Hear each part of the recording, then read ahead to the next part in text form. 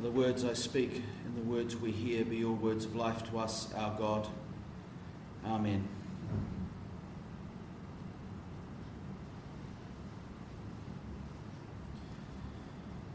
So last week we began our season of creation and we continue it this week. So as I said last week and have said in the parish magazine, the season of creation is an ecumenical and worldwide feast season. It's not really a feast. And normally it runs from the 1st of September until the 4th of October. But I'm away for 3 of those Sundays, and that seemed foolish. And also I'm moving a motion at Synod where I talk about this, and I thought, well, it'd be kind of useful if I've had a crack at it before I stand up at Synod and talk about it. Synod is one of those Sundays that I'm away during that period. That's in the 20-something of September. So this is the period in the annual church calendar that runs from the 1st of September to the 4th of October. It's a time dedicated to God as creator and sustainer of all life. It's a time to recall that this is God's world and that this planet and all who live in it belong to God. During the season of creation, Christians around the world rejoice together. We rejoice that we're called to honour God, the Creator, by loving creation and each other. It usually begins on the 1st of September, the day of prayer for creation that was named by the Ecumenical Patriarch of Constantinople in around 1989. So the Ecumenical Patriarch of Constantinople is kind of like the Archbishop of Canterbury, but for the Greek Orthodox churches. So it doesn't quite have the power of the Pope, but probably is a little bit more authoritative than the Archbishop, somewhere in the middle there. The first amongst equals amongst all the bishops of the Greek Orthodox Church. And a number of other churches over the next decade or two thought that was a good idea to have a Sunday for praying for creation. But then about 7 or 8 years ago it was decided that a bigger season was needed. And so they went from the 1st of September, which was the Orthodox date, through to the 4th of October, which is the feast of St. Francis of Assisi, which kind of incorporates the Catholics, and then the Protestants just kind of jump on in there. So it is ecumenical. It's probably one of the most ecumenical things we do, and it's worldwide. So if you go on the internet, you can find resources from churches across the world, including a number of Anglican provinces, and it's a season that is supported by the Anglican Communion. So one of the videos that I could show is from Archbishop Justin Welby encouraging churches to engage in this season. Unfortunately, most of them are for last year's season because I'm doing it early. During this ecumenical time, some will pray, some will do hands-on projects, some will be engaged in advocacy, and week before last, the young people of the Diocese of Wellington invited the church to send in submissions to the Select Committee about the Zero Carbon Bill.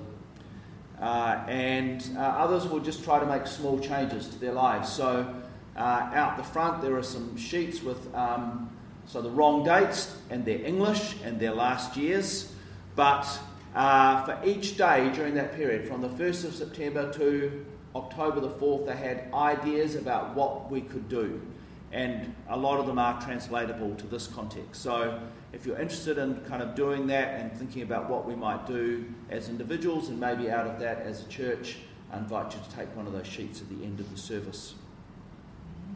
So we started today with the Genesis reading, which weirdly, I didn't check this, finished one verse early. So I will now have to read that one verse.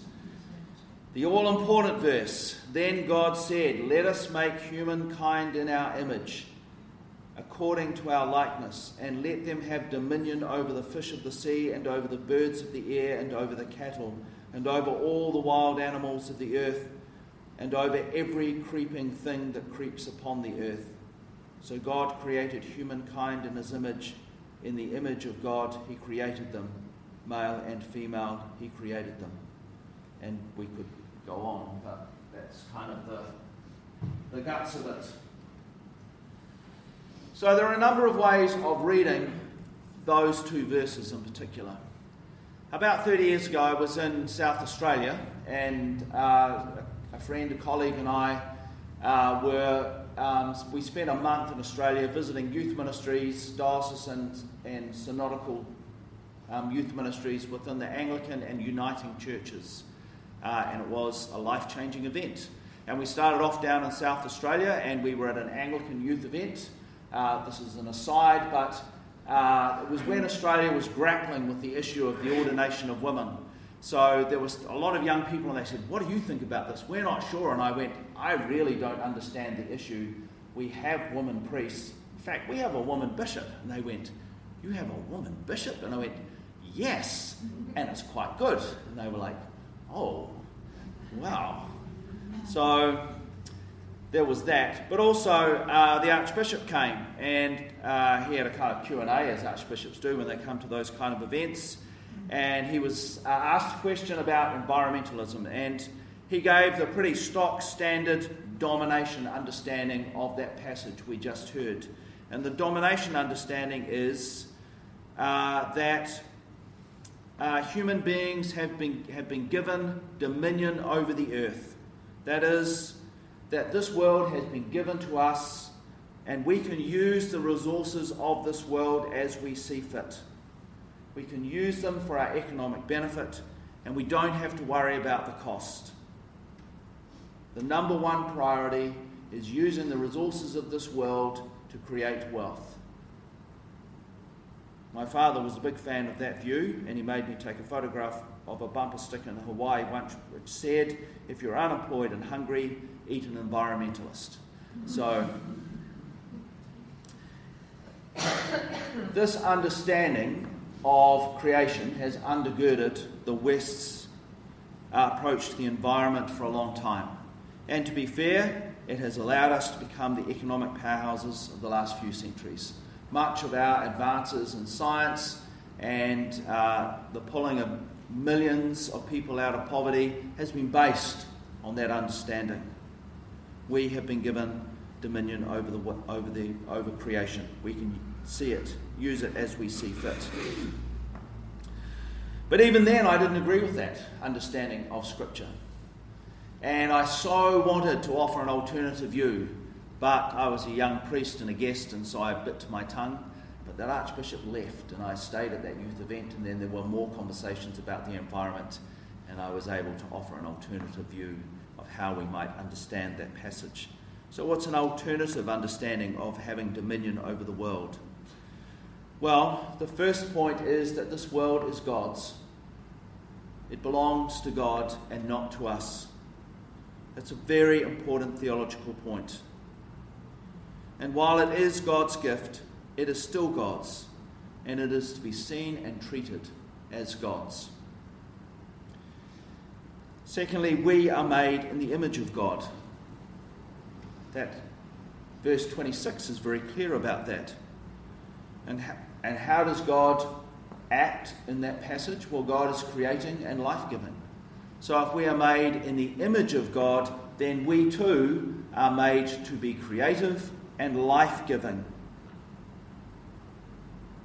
Our relationship with creation should be marked by those qualities. As image bearers, we are invited to join God's work of creating and life-giving. And that is a markedly different way of seeing creation from a resource that we can simply use for economic gain. And this understanding is actually supported by the idea of having dominion, which we usually read as having domination. The Hebrew word that we translate to have dominion is rabba. I'm probably not saying that right because I never did Hebrew. Rabba means kingly rule, and there are lots of examples of poor kings who simply use their subjects for their own economic gain. But the ideal was always, if a king lived in the way of God, they would rule with the long-term good of all their subjects, starting with the poorest being paramount. If you read the Torah, if you read the prophets, a king was to rule with the long-term benefit of all their subjects, particularly the poorest, being the most important thing.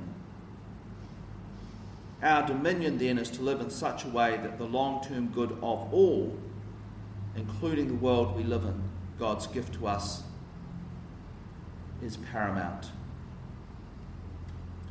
This way of understanding dominion is also supported by the second creation story in Genesis 2, which talks about stewardship. And that way of understanding dominion stands in stark contrast to the ideas offered by the Archbishop and many other bishops and archbishops and my father over time. The season of creation then invites us to stand in that second understanding of dominion. It provides us an opportunity to join in the worldwide Church Catholic, to hear again the invitation to live in ways to join God's creating and life-giving work. And some of the resources call this living richly. Living richly is when we joyfully respond to the goodness and generosity of God. We grow in our vocation as image bearers of God, and we act in the hope that God is reconciling all things. The season also provides us an opportunity to acknowledge that we have often not lived this way.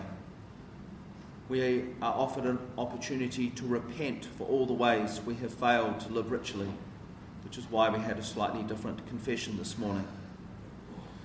A few weeks ago at this service, I talked about repenting on Trinity Sunday, repenting being not so much about being sorry, but having a bigger mind, gaining a bigger understanding, going beyond how we see things. And we need to do that when it comes to our relationship with creation. We need to let go of the limited and limiting ways we see God and the ways of God, particularly in terms of our relationship with creation. The season of creation also offers us an opportunity to lament the consequences of this failure. When we do this, we offer our neighbours ways of reverencing this world and to live that protects the most vulnerable. We have much to repent. We have much to lament.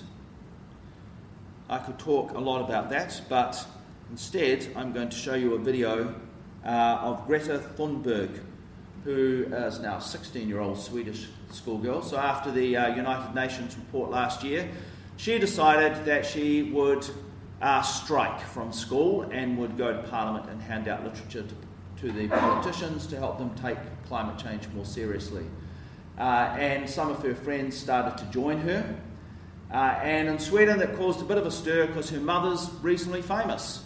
So is a bit of a movie star, so she attracted some of the media attention, and she's also autistic, so she was much more determined about this than some other young people. So, that grew, didn't it? And so far this year there have been 2 climate change strikes from students across the world, which has created quite a bit of controversy in this country about whether young people should strike about this issue. But she is fiercely determined, and because of that has been invited to speak in a number of forums. So the one we are going to see was when she went to Davos, to the World Economic Forum, where a lot of the world leaders, political and economic, were gathered, and she was provided an opportunity to speak. So this is her speech. Our house is on fire. I'm here to say our house is on fire. According to the IPCC, we are less than 12 years away from not being able to undo our mistakes. In that time, unprecedented changes in all aspects of society needs to have taken place, including a reduction of our CO2 emissions by at least 50%. And please note that those numbers do not include the aspect of equity, which is absolutely necessary to make the Paris Agreement work on a global scale. Nor does it include tipping points or feedback loops like the extreme powerful methane gas being released from the thawing Arctic permafrost. At places like Davos, people like to tell success stories, but their financial success has come with an unthinkable price tag. And on climate change, we have to acknowledge that we have failed. All political movements in their present form have done so. And the media has failed to create broad public awareness. But Homo sapiens have not yet failed. Yes, we are failing, but there is still time to turn everything around. We can still fix this. We still have everything in our own hands. But unless we recognize the overall failures of our current systems, we most probably don't stand a chance. We are facing a disaster of unspoken sufferings for enormous amounts of people. And now is not the time for speaking politely or focusing on what we can or cannot say. Now is the time to speak clearly. Solving the climate crisis is the greatest and most complex challenge that Homo sapiens have ever faced. The main solution, however, is so simple that even a small child can understand it. We have to stop the emissions of greenhouse gases. And either we do that or we don't. You say nothing in life is black or white, but that is a lie, a very dangerous lie. Either we prevent a 1.5 degree of warming or we don't. Either we avoid setting off that irreversible chain reaction beyond human control or we don't. Either we choose to go on as a civilization or we don't. That is as black and white as it gets. There are no grey areas when it comes to survival. Now we all have a choice. We can create a transformational action that will safeguard the future living conditions for humankind. We can continue with our business as usual and fail. That is up to you and me. Some say that we should not engage in activism. Instead, we should leave everything to our politicians and just vote for change instead.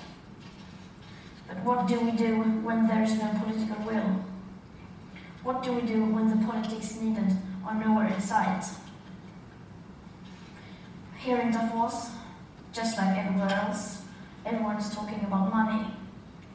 It seems that money and growth are our only main concerns. And since the climate crisis is a crisis that has never once been treated as a crisis, people are simply not aware of the full consequences of our everyday life. People are not aware that there is such a thing as a carbon budget, and just how incredibly small that remaining carbon budget is. And that needs to change today. No other current challenge can match the importance of establishing a wide public awareness and understanding of our rapidly disappearing carbon budget that should and must become a new global currency and the very heart of future and present economics. We are now at a time in history where everyone with any insight of the climate crisis that threatens our civilization and the entire biosphere must speak out in clear language, no matter how uncomfortable and unprofitable that may be. We must change almost everything in our current societies. The bigger your carbon footprint is, the bigger your moral duty. The bigger your platform, the bigger your responsibility. Adults keep saying we owe it to the young people to give them hope. But I don't want your hope. I don't want you to be hopeful. I want you to panic. I want you to feel the fear I feel every day. And then I want you to act. I want you to act as if you would in a crisis. I want you to act as if the house was on fire. Because it is.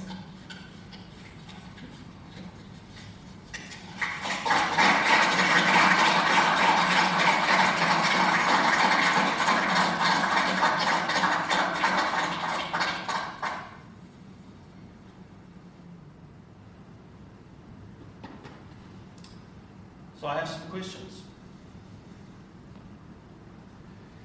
So how do you respond to all of that? What questions do you have about that? And what would you like to say in response? So I invite you to gather in little groups and have a conversation for a couple of minutes about how you would respond, what questions you have, and what you would like to say.